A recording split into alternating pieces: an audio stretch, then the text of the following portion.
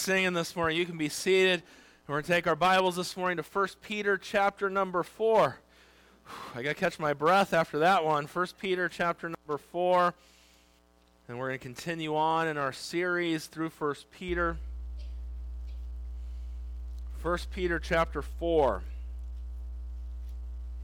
We're going to look down this morning in verse number 7. 1 Peter chapter number 4 and verse number 7. It says, "But the end of all things is at hand. Be ye therefore sober and watch unto prayer. And above all things have fervent charity among yourselves, for charity shall cover the multitude of sins. Use hospitality one to another without grudging. As every man hath received the gift, even so minister the same one to another, as good stewards of the manifold grace of God. If any man speak, let him speak as the oracles of God.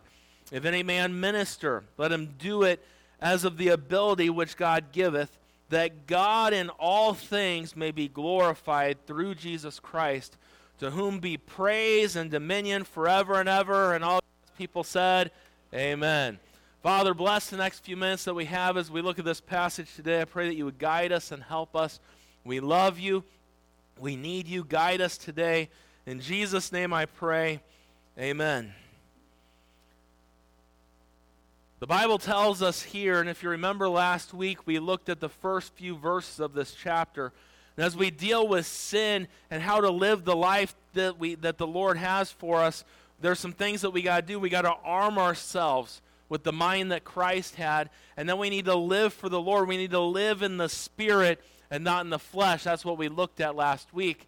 Today, as we continue on, we see in verse number 7, the text tells us here, "But the end of all things is at hand." Now, I know this was written about 2,000 years ago, but I want you to understand, when Jesus went back to heaven, that means the end is getting closer since that happened. And it is at hand. Did you know that in 1947, there was a group of scientists that started a doomsday countdown for when the end of the world is going to take place? And you can go online and you can look at this. It's called the Doomsday Clock. Started in 1947, and the thing is, when it gets to midnight, the world's going to end, is what they say. And there's a lot to all of that, and it's amazing. So we'll say when I was born, 1985, we were 2 minutes away from the world ending. It was 11:58 on the Doomsday Clock. And then things slowed it down a little bit here or there. They put political stuff in there. They go all over the place. I'll put it this way.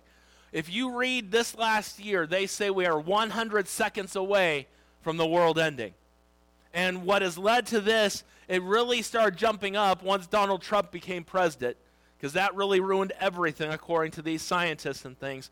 And then Joe Biden's new agenda and this green stuff is trying to slow it down, but it hasn't quite done what they thought it was going to do. So we're 100 seconds away from imminent destruction. Now, they don't have it too far off. The world is going to end. The end is coming. And we could look at this in two different lights. So we could look at it in this way. Well, first of all, we don't know when our expiration date is, right? Each of us in this room. My dad and I were teasing the other day, and he just turned 81, and he did something, and he's like, the brain doesn't work like it used to work. And he's like, "You'll see when you're my age." And I said, "There's no guarantee I'm going to be your age. You're guaranteed to be 81. I'm 37. Only the Lord knows." Now here, pastoring takes years off your life, and the amount of bacon you eat in your life takes years off your life. And so I've taken some time off my life just with those two right there. So who knows? We're not guaranteed how long we're going to be here. We also look today, this world is only getting worse and worse. It is not getting any better before your eyes. And if you think it's getting better, you are fooling yourself. It is not, and it will not get better, as the Bible tells us. What I want you to understand is we are in the last days. There is no doubt about it. Say, when did the last days start? When Jesus went back to heaven, the last days began. Because that marked that's all that was needed for everything else. The end is near. Say, how near is it? It could happen, and the trump of God could sound before this service is over. And if it is, even so, Lord Jesus, come. It could be 100 years from now. It could be, who knows when it's going to, I don't see it lasting another 100 years. I really don't.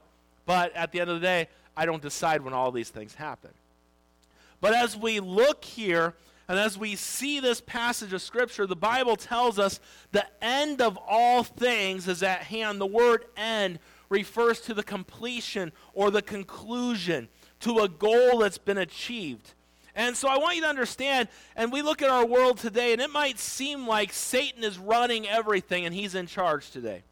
And really, he thinks he is in charge of this world. He really does. And you look at what's going on in this world, it looks like he is. But may I just remind you this morning that God is in control of all things. He is sovereign. He's all-powerful this morning. And he's working it all. He has a plan with everything. Do you realize that? And man cannot mess up the plan of God. God's plan will come through. God knows what he's doing. And though man might try to mess up God's plan, man will never mess up God's plan. And so as we look here and we see this passage, and I think about, the Bible tells us in Psalm 47:8, it says, God reigneth over the heathen, and God sitteth upon the throne of his holiness. Nothing takes God by surprise, and God's in control of all things. No matter what anyone says or what anyone thinks, God is all-powerful. No leader, no one ever in this world's ever been that way, and Satan isn't like the Lord. The end is at hand, the Bible says. That phrase, at hand, means to approach or to draw near. It gives you that imminency, meaning that Jesus could return at any moment. Wouldn't it change our lives if we lived with that urgency? And if we lived with that expectation that Jesus could come back at any moment? The thing is, we all as Christians say we believe that he's coming back. But our actions don't reflect that fact very well. Imagine what you did yesterday, some of the things you did. Just think about some of the things you did yesterday. Hopefully you did good things yesterday. But I'm sure at some point you didn't do the greatest of things. Maybe you went somewhere you shouldn't have gone. Maybe you thought something you shouldn't have thought. And that was just me. And so I don't know about you. But what I want you to understand is, if we would live thinking Jesus could return at any moment, it might help us with our witness to other people. Hey, since Jesus is returning, I need to share the gospel with that person before it's too late. Hey, I need to share that with this person. What if we could live our lives in a way to where we expected and we were focusing on the fact that he's returning? Everything is set for the Lord's return. The next prophetic event to take place is going to be the rapture of the church. And it's going to come, and you can look around today, and, you know, who knows how it's going to happen. They disappeared. Aliens took them. They didn't do this, or they did that. Something happened here, and they all just disappeared. And so we got to protect ourselves. We're going to this is your mark to help you get where you need to be. We're going to watch out for one another. And you can't buy things if you don't have this mark. You can see how it all will play out. And in the past 2 years, you can see a lot better how it's all going to play out by the craziness of what's gone on in our world in the past 2 years. So as we look at this today, and we know that the return of Christ is at hand, and because the end of all things is at hand, first of all, I think this had to be an encouragement to these people. Think of the persecution that they were facing, and to have that hope in there, Jesus is coming again. That was great hope for them. In our world today and the craziness of life, let that be a comfort today that Jesus is coming again. His return is imminent. He is coming soon. And as we look at this and we think on this, look what the Bible says. Be therefore sober. It means to pause and ponder what's coming next. The study, and as we study the end times, should not only satisfy our curiosity, but also should help us live more like Christ till he comes. The Bible tells us in 1 John 2, verse number 28, and now, little children, abide in him, that when he shall appear, we may have confidence and not be ashamed before him at his coming. It's quite a verse right there. Do you want to be ashamed when he comes? I just see it sitting at the bar, pulling up that beer. Oh, Jesus, hell, yeah, that's not the way you want to go out, right? Yelling at your spouse or at your children, you good for, oh, Jesus, hello. Not really the way you don't want it to be that way. The Bible says, abide in him, draw near to him, that when he shall appear, and he's going to, we may have confidence and not be ashamed. You need to be ready to go. Your bag's packed, ready to go. I've used the illustration often. You know, our firstborn, William, we had everything planned out pretty well for William. You know, it's the first one, and so way ahead of time, you know, Caroline's eating extra special and all these things. It was all that. We had the bag packed at the door from 7 months on, and it's just sitting there ready to go. And we ended up going to the hospital like 3 different times, thinking this was the time, and it wasn't the time. And I'd drive back and forth to Loma Linda and all that good stuff. And then by the last time, I could tell by her face it was time. I could tell with the other, well, looking back on it now, I know those first 2 times she wasn't ready, but there's a certain face that she would get when, yeah, she's ready. And so, but Alyssa was completely different. We went on a little anniversary trip. She was supposed to be born around her anniversary, so we went early on this little trip. Probably shouldn't have rode the bicycle like we did and things in the heat and stuff like that. Thought she was a little dehydrated after church on Wednesday night. We went to the hospital just to get her checked to make sure everything was okay. And it wasn't dehydration. It was those, you know, it was like, you know, those things you see, the earthquakes. Yeah, it was the contractions. No, the baby came. Alyssa came within 7 hours of that, and we were not ready. And so we're there at the hospital, and Caroline's like, we don't have anything, do we? Nope, nothing. I said, I'll go home. You stay here. You take care of things while I'm gone, and I'll go home and get the bag. And no, you stay right here. Okay. And then early morning, I'm like, do you want me to go get the bag? You better hurry back, and you better not take a long time.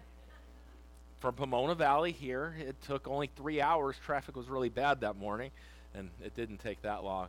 And as soon as I got back in the room, Alyssa literally was born within the next 30 minutes.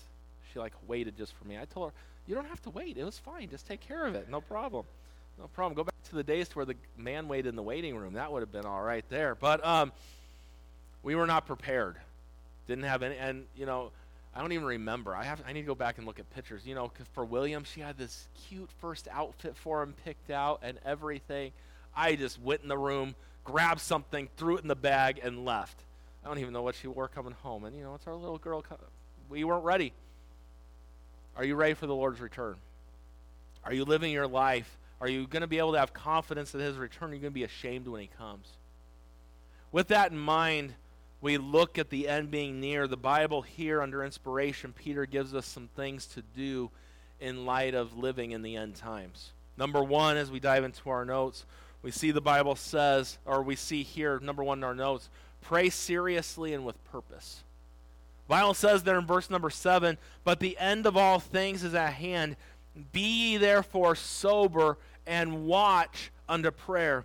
The first thing we need to do living in the end times is found there in the last part of that verse. To be sober and watch means to be sober-minded and to exercise self-control so that our passions don't carry us away.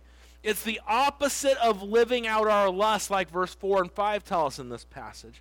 And in this world, you got to understand something. What we need to do is we need to be focused on the Lord. We need to be serious, and we need to pray. You say, well, why is that? Because when we look at these things, we think about what it says to be. Look at those verses there. It says to be sober and watchful unto prayer. It means we need to be looking at what's going on in our world today. And not looking and getting scared or worried about it, but praying about it. God's people should not be running around scared with what's going on in our world today. We need to be sober, we need to be watching, and we need to take it to God in prayer. But what we do is we worry about it. We go to Facebook and post our complaints about government and those things, and you're never going to be happy with government, and it's never going to get any better no matter who's in office, if we're going to be honest here today. What we should be doing is we need to be watching what's going on, and we need to be sober-minded. We need to have some control over ourselves and keep our focus and pray to God. Let me ask you this morning, when's the last time you prayed for America? Say, well, America's a mess. Our country's a mess. Yes, it is. But when's the last time you seriously prayed for our country? When's the last time you begged God for forgiveness for all the murder that goes on in this country day in and day out? Be it through whatever the case may be, through abortion, through shootings in different places. When's the last time you begged God for forgiveness for your country? So that's not my job. I think Daniel did it. And he wasn't one of the ones that did what they did. I think Nehemiah kind of did it as well. They were serious, and there was purpose behind their prayers. Hey, when's the last time you prayed for this state of California? It's a messed up state. I don't know if you realize that. And I think it goes all the way back to when California was founded. Well, we think about America was founded for religious liberty, right? What was California founded for? Gold. Greed. There's a big difference, right? And you wonder why we see things, but I want you to understand something this morning. When's the last time you prayed that God would heal this state? When's the last time you prayed that our governor would get saved? Say, oh, I think he's saved. Okay, whatever. That's fine. You can think whatever you want to think there. When's the last time you prayed seriously for these things? When's the last time you prayed for God's people to have fervency in what they do? We don't pray seriously about anything. Oh, Lord, bless my neighbor. Bless this person that's sick. Bless this. And that's our prayer. Really? As we live in the end days, and as we get closer to the end, and we are closer, you are closer right now to the end than what you were when this service started. The Bible tells us here that we need to be sober and watch unto prayer. Since there's a lot going on in our world today, we need to be sober-minded and we need to be praying with purpose. Most Christians today don't pray with any purpose. What's your purpose in prayer? What do you pray for? I'll ask you this. Do you have a prayer list? People don't like me saying it, but I'm going to say it anyways. You don't have a prayer list, I doubt you have a prayer life. And I'll tell you this. If you're in this room and you don't have a prayer list, but you say you have a prayer life, come tell me in my office, and I will never say that statement again. You don't have a prayer list, you don't have a prayer life.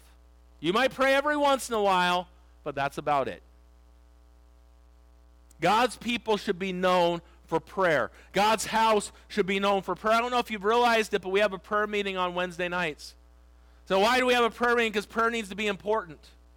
And to the 5 people that come, I think it is important.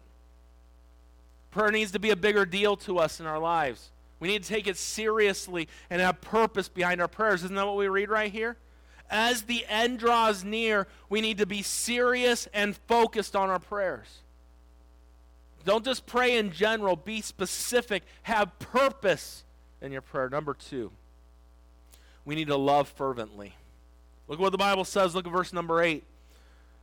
1 Peter chapter 4, verse number 8, it says, and above all things, have fervent charity among yourselves, for charity shall cover the multitude of sins. As we look here, the word charity, it means agape, it's love. It's that unconditional love.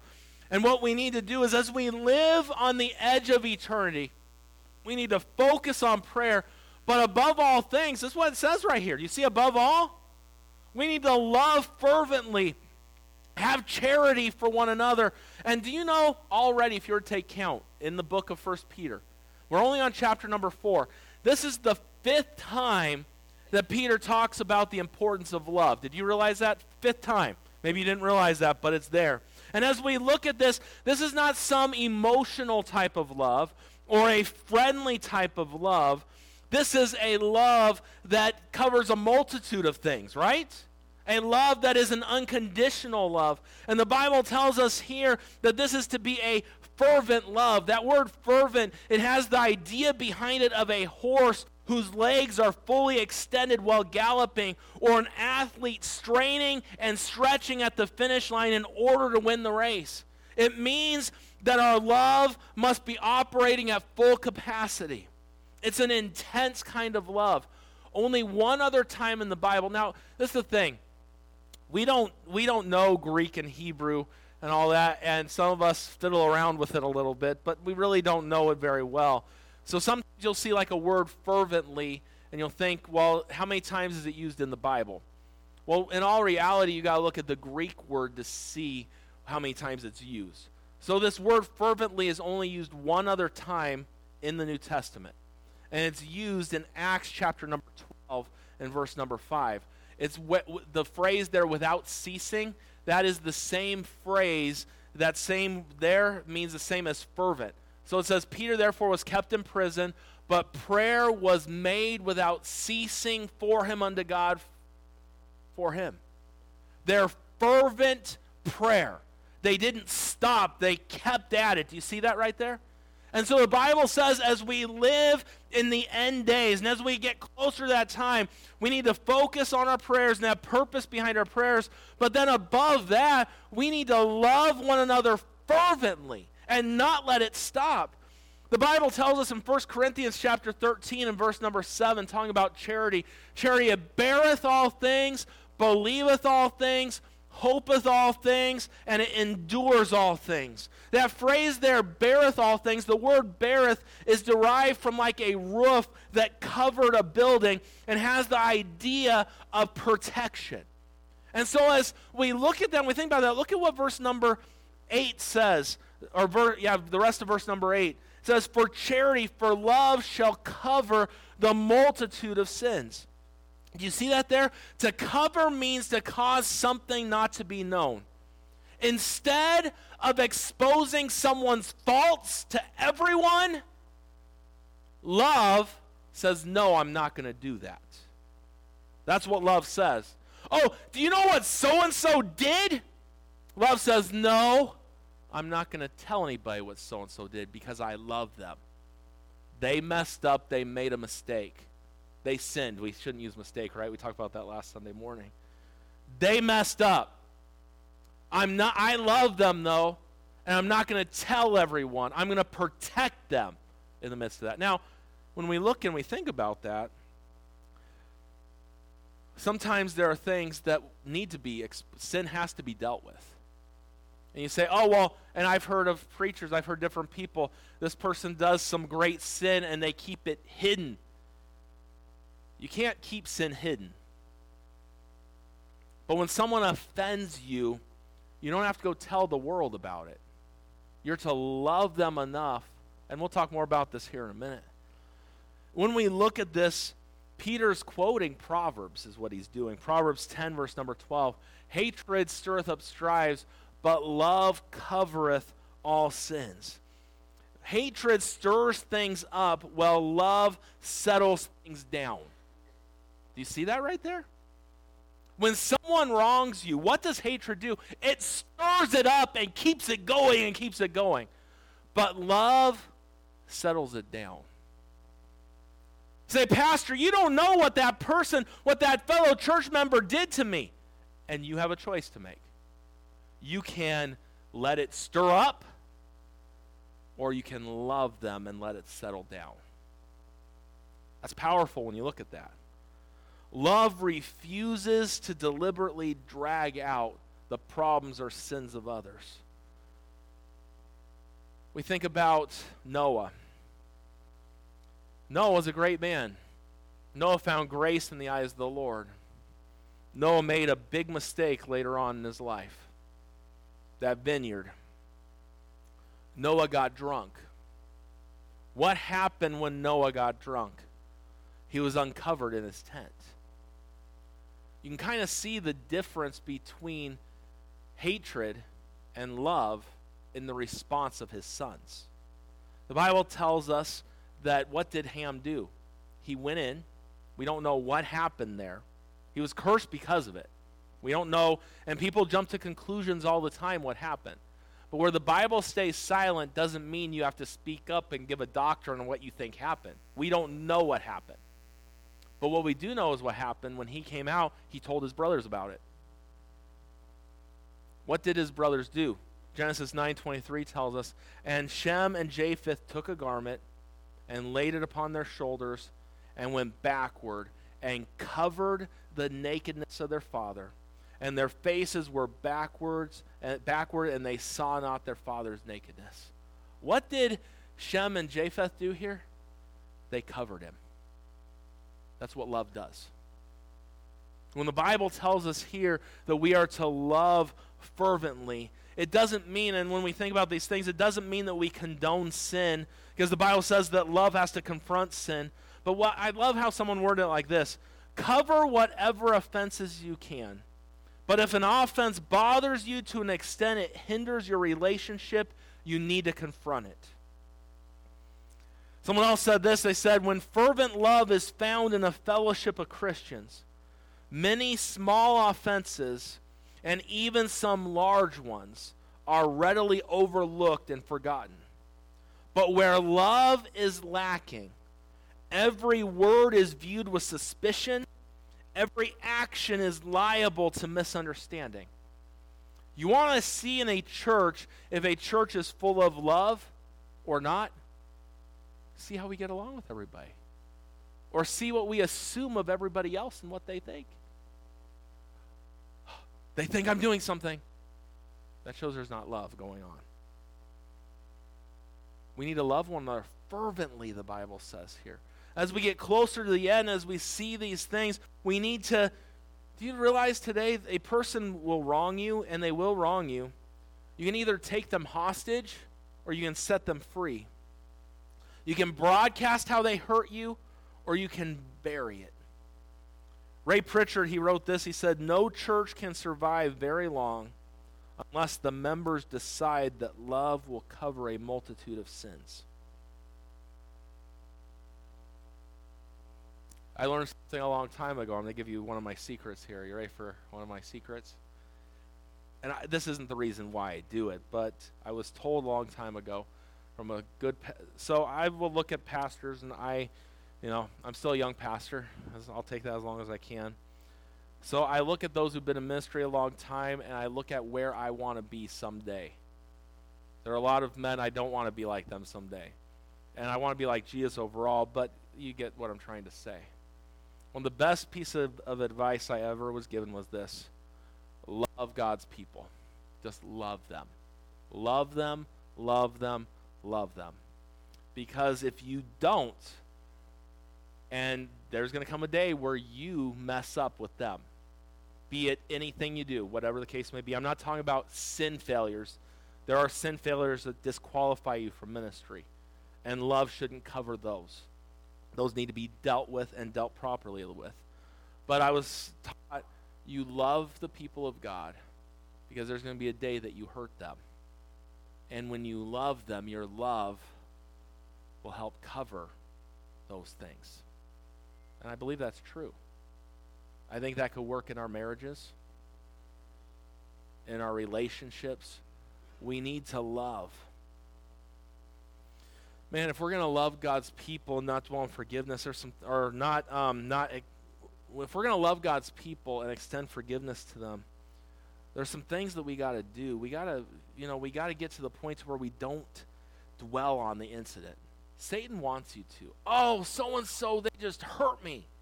Yes. And you've been hurt before by someone else, and you've hurt someone else as well. We've all been hurt. And if you can, set it to the side and forget it. And then don't store it up to use against them in the future. It's not a gunny sack that you pull out when you need to, you know? Don't talk to other people about it. Don't. Now, this is the thing. So, now, I tell people don't talk to anybody about it. There's been times where stuff's gone on with church people, and they'll come to me and be like, well, Pastor, you said not. If you need help trying to handle it, you can come talk to me, okay? I don't think it's wrong to come talk to me. I think it's wrong to talk to someone who can't help you with the situation. And there might be someone in our church that you look to. I know maybe there's a lady. I know Johnette does the ladies' Bible study. Mona's got her prayer thing. There might be something that goes on where you want to talk to one of them about something. And I would trust both of those ladies. And they're not going to go spread it around the church. But the last thing you want to do is get something spreading about someone. And it's happened in our church before. do you know what so-and-so did? And then it spreads and spreads, and someone came to me, how can you let so-and-so be in church? I'm like, whoa, where did that come from? That doesn't sound like love to me. That's not love at all. We don't broadcast all that stuff. We love one another fervently. That's what the Bible's called us to do. We need to do these things. And if we're going to grow in the Lord and do what God has for us, we got to do this. And this is the thing, you don't really have an option. You're supposed to love God's people. I think the Bible makes that clear. And so as we look at this, look at what verse number 9 goes on to say. Use hospitality one to another without grudging. The word hospitality literally means friendly, welcoming, generous to guests, especially to strangers. It has the idea of giving practical help to anyone in need. And you think about the early church in those days, they didn't have a Motel 6 or, the Marriott or the Hilton that they could stay in. God's people helped them along the way. When Paul needed a place to stay, God's people were hospitable with him, right? That's the way it was intended to be. And when we look at these things, a Christian's duty is to have an open door to God's people. Do we have an open door? This is the problem. We come to church and it's okay to be around God's people at church, but that's it. They're not welcome into my world. Why not? Hey, when's the last time you invited someone to church over to your house? And it's interesting me. There are a few families in our church that do, but there are not very many. And I know some, my house is just not up for guests, whatever. Then go out to eat somewhere with them. When's the last time you did that? When's the last time you were hospitable to God's people? That's what we're supposed to do, right? It says right here. Now, here's the other thing. Then you open up your house and have people over and, they messed up the carpet. They didn't put their dishes away. Their kids were animals, and that's the pastor's kids. The Bible says that we need to be hospitable and not grumble about it, not complain and murmur about it. It's just like the church. You think about this, open hearts lead to open homes. A forgiving spirit leads to a friendly spirit. As we do these things and we think about these things, I want you to understand something. Is our church, this is a good question here, is our church or your home a ministering place or a museum place?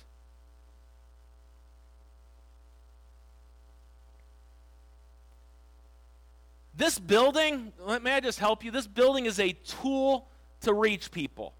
That's all that it is. And I get people off, and I look, I see the stains on the carpet there. I see the stains on the carpet. I see them. We're getting them clean in a few weeks again. But we have, next week we're going to have a dinner in here. It happens. So I was talking with a man yesterday, and he said, the church he came from, start coming to our church, he's like, there are no kids at that church. None. You look at today, a lot of churches, you go through our city, and I'm not going to start naming churches today, but there are a lot of churches that there are no children even in those churches. The big ones, Calvary Chapels and the others have children, but you could look at most churches our size or smaller have no kids whatsoever, which tells me there is no future in that place. No children, no future. You need children. And the guy's like, I love the fact that when I come in, there's kids running around. I almost trip over them, but I'm glad they're here. And talked about, on Wednesday nights having the kids in the service too. They enjoy that. And some might look, we have the kids up here, they have the snacks, they have everything else.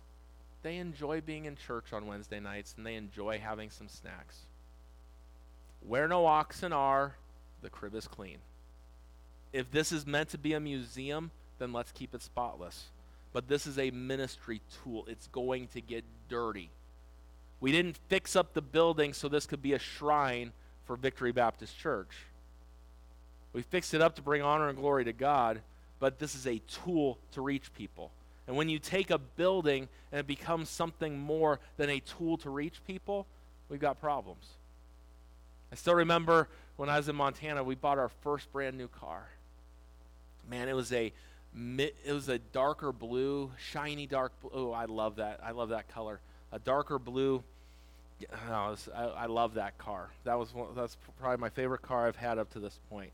The only other thing I'd love to someday to get a old Mustang, maybe like a 66, 67, somewhere in there, and fix it up and paint it that dark blue. Man, that would be fun right there. And I could do it. I could handle those old motors. The stuff today, I can't handle that stuff as much. But anyways, this car, it was so nice. Anyways, I love the paint job. And I just remember the first year I had it, we lived in Montana. So, when it snowed, what they would do is they threw rocks on the ground. And so literally, if your car didn't have chips in the paint from the rocks on the road or chips on the windshield from all the rocks on the road, you weren't a true Montanan, is what they said.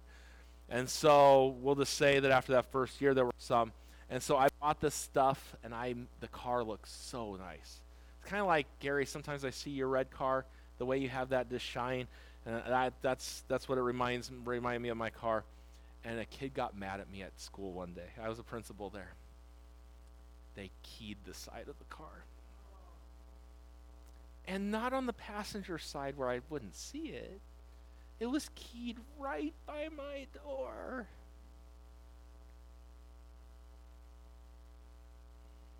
Good thing we're in Montana. It's an easy place to dig a hole and stick that person in it. No, just kidding. Nothing like that ever happened. That was a joke. But I was so mad. And then I got convicted from God.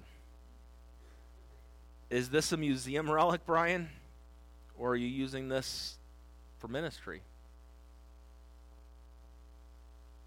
Ministry. Then it's okay. And I've gotten better. Remember a while back, we had a field trip. And we won't even talk about my truck. We'll leave that out. But the Pathfinder I got now, someone was getting out of another car, and one of the kids, and they opened that car door so fast and swung it open and smacked it right into the side of my car. Got a nice little red spot on it. Didn't even bother me. It's just a car. It's just a spot. That key spot did bother me for a while. But it comes down to it. Is your home a museum? Look at all I have.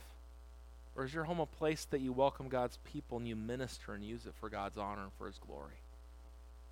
The Bible says that we're to use hospitality. That's what it says right here. When's the last time you opened up anything to God's people? When's the last time you loved God's people? The Bible tells us as we get closer to the end, we need to pray seriously and fervently. We need to love fervently. And number 3, we need to give graciously.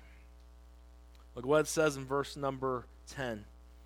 The Bible tells us, as every man hath received the gift, even so minister the same one to another as good stewards of the manifold grace of God. If any man speak, let him speak as the oracles of God. If any man minister, let him do it as the ability which God giveth. And as we look here and we think about this, give graciously, and sometimes I say the word give, and then some people, their brains tune out. He's going to talk about tithing and offerings. I think I could include that in here, but I'm not going to include that here. As we look at this, there are a few principles about gifts that God, the Spirit's given to us that we see. The first one is this. In letter A, we see some principles about gifts. When we look at these principles, the Bible's clear on a few things. And the gifts, the Holy Spirit, God gives us gifts. The first thing I want you to see is, number 1, that everyone has at least one gift. Right? Do you see that right there? As every man hath received the gift. So every man has a gift, right? So you do say, Pastor, I have no spiritual gift. Yes, you do. You do. So at least one. So as every man. Number 2. And well, look at 1 Corinthians 12:7 before we go there. But the manifestation of the Spirit is given to every man to profit withal. So everyone is given a gift. Number 2. Everything we have is a gift from God. Right? Everything we have is a gift from God. It says there in verse number 10, as every man hath received the gift. It's a gift. And as we see this here, it's not earned, but supernaturally given. And did you know the word gift and grace are derived from the same Greek word? They are. Everything we have is a gift from God. Number 3, every member of the family of God is a minister. Every saint is a servant called to serve one another. So look what the Bible says. Look at what it says in this verse. As every man hath received the gift, even so minister the same one to another. Do you see that right there? This is the third time that Peter used the phrase one to another already in 1 Peter here. Spiritual gifts are not given to boost my self-esteem or for me to brag about. They are given to me so I can serve you, and you are given your gifts so you can serve God's people. That's what they're given for. Number 4, we must be faithful in how we use the gifts we're given.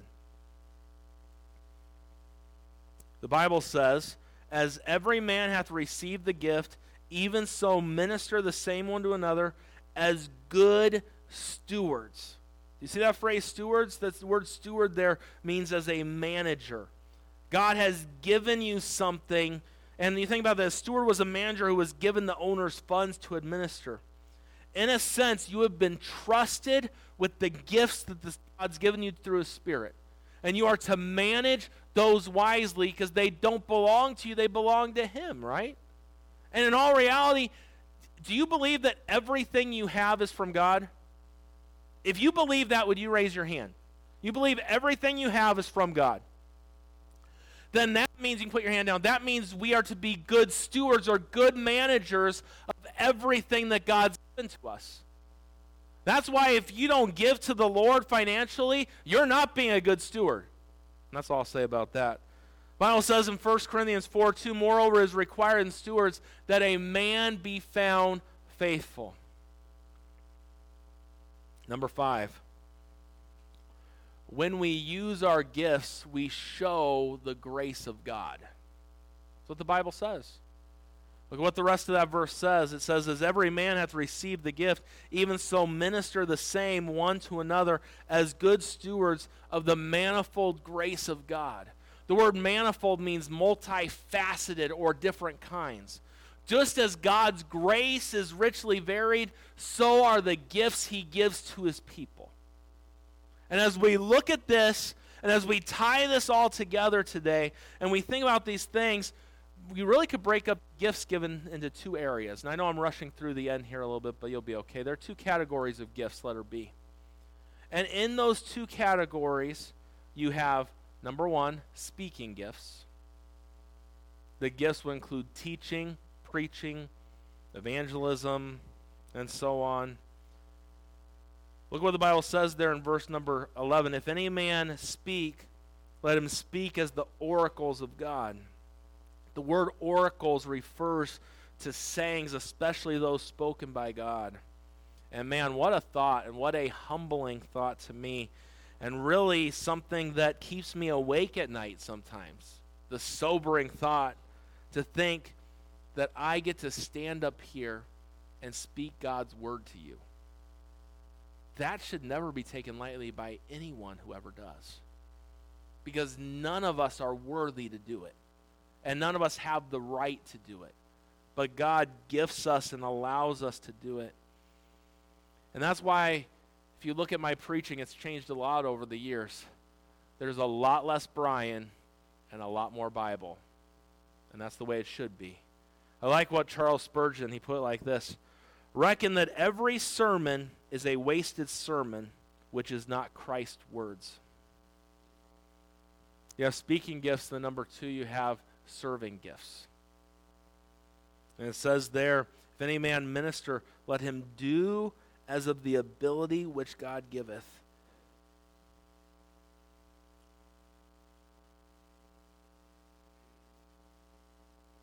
And church, as we look at this, why should we pray soberly and fervently? Why should we love God's people fervently? Why should we use the gifts that we're or give graciously? Why should we do these things? We should do these things because look at the end of verse number 11. It says that God in all things may be glorified through Jesus Christ, to whom be praise and dominion forever and ever. Amen. As we look at the end here, and as we see in light of the end, we need to pray more, we need to love better, and we need to use the gifts that God's given to us. Why? So that God gets all the glory and all the praise. You see, under application down there, number 1, our practice must lead to praise. What we do should lead people to praise the Lord for what he's done. And number 2, our work must culminate in worship.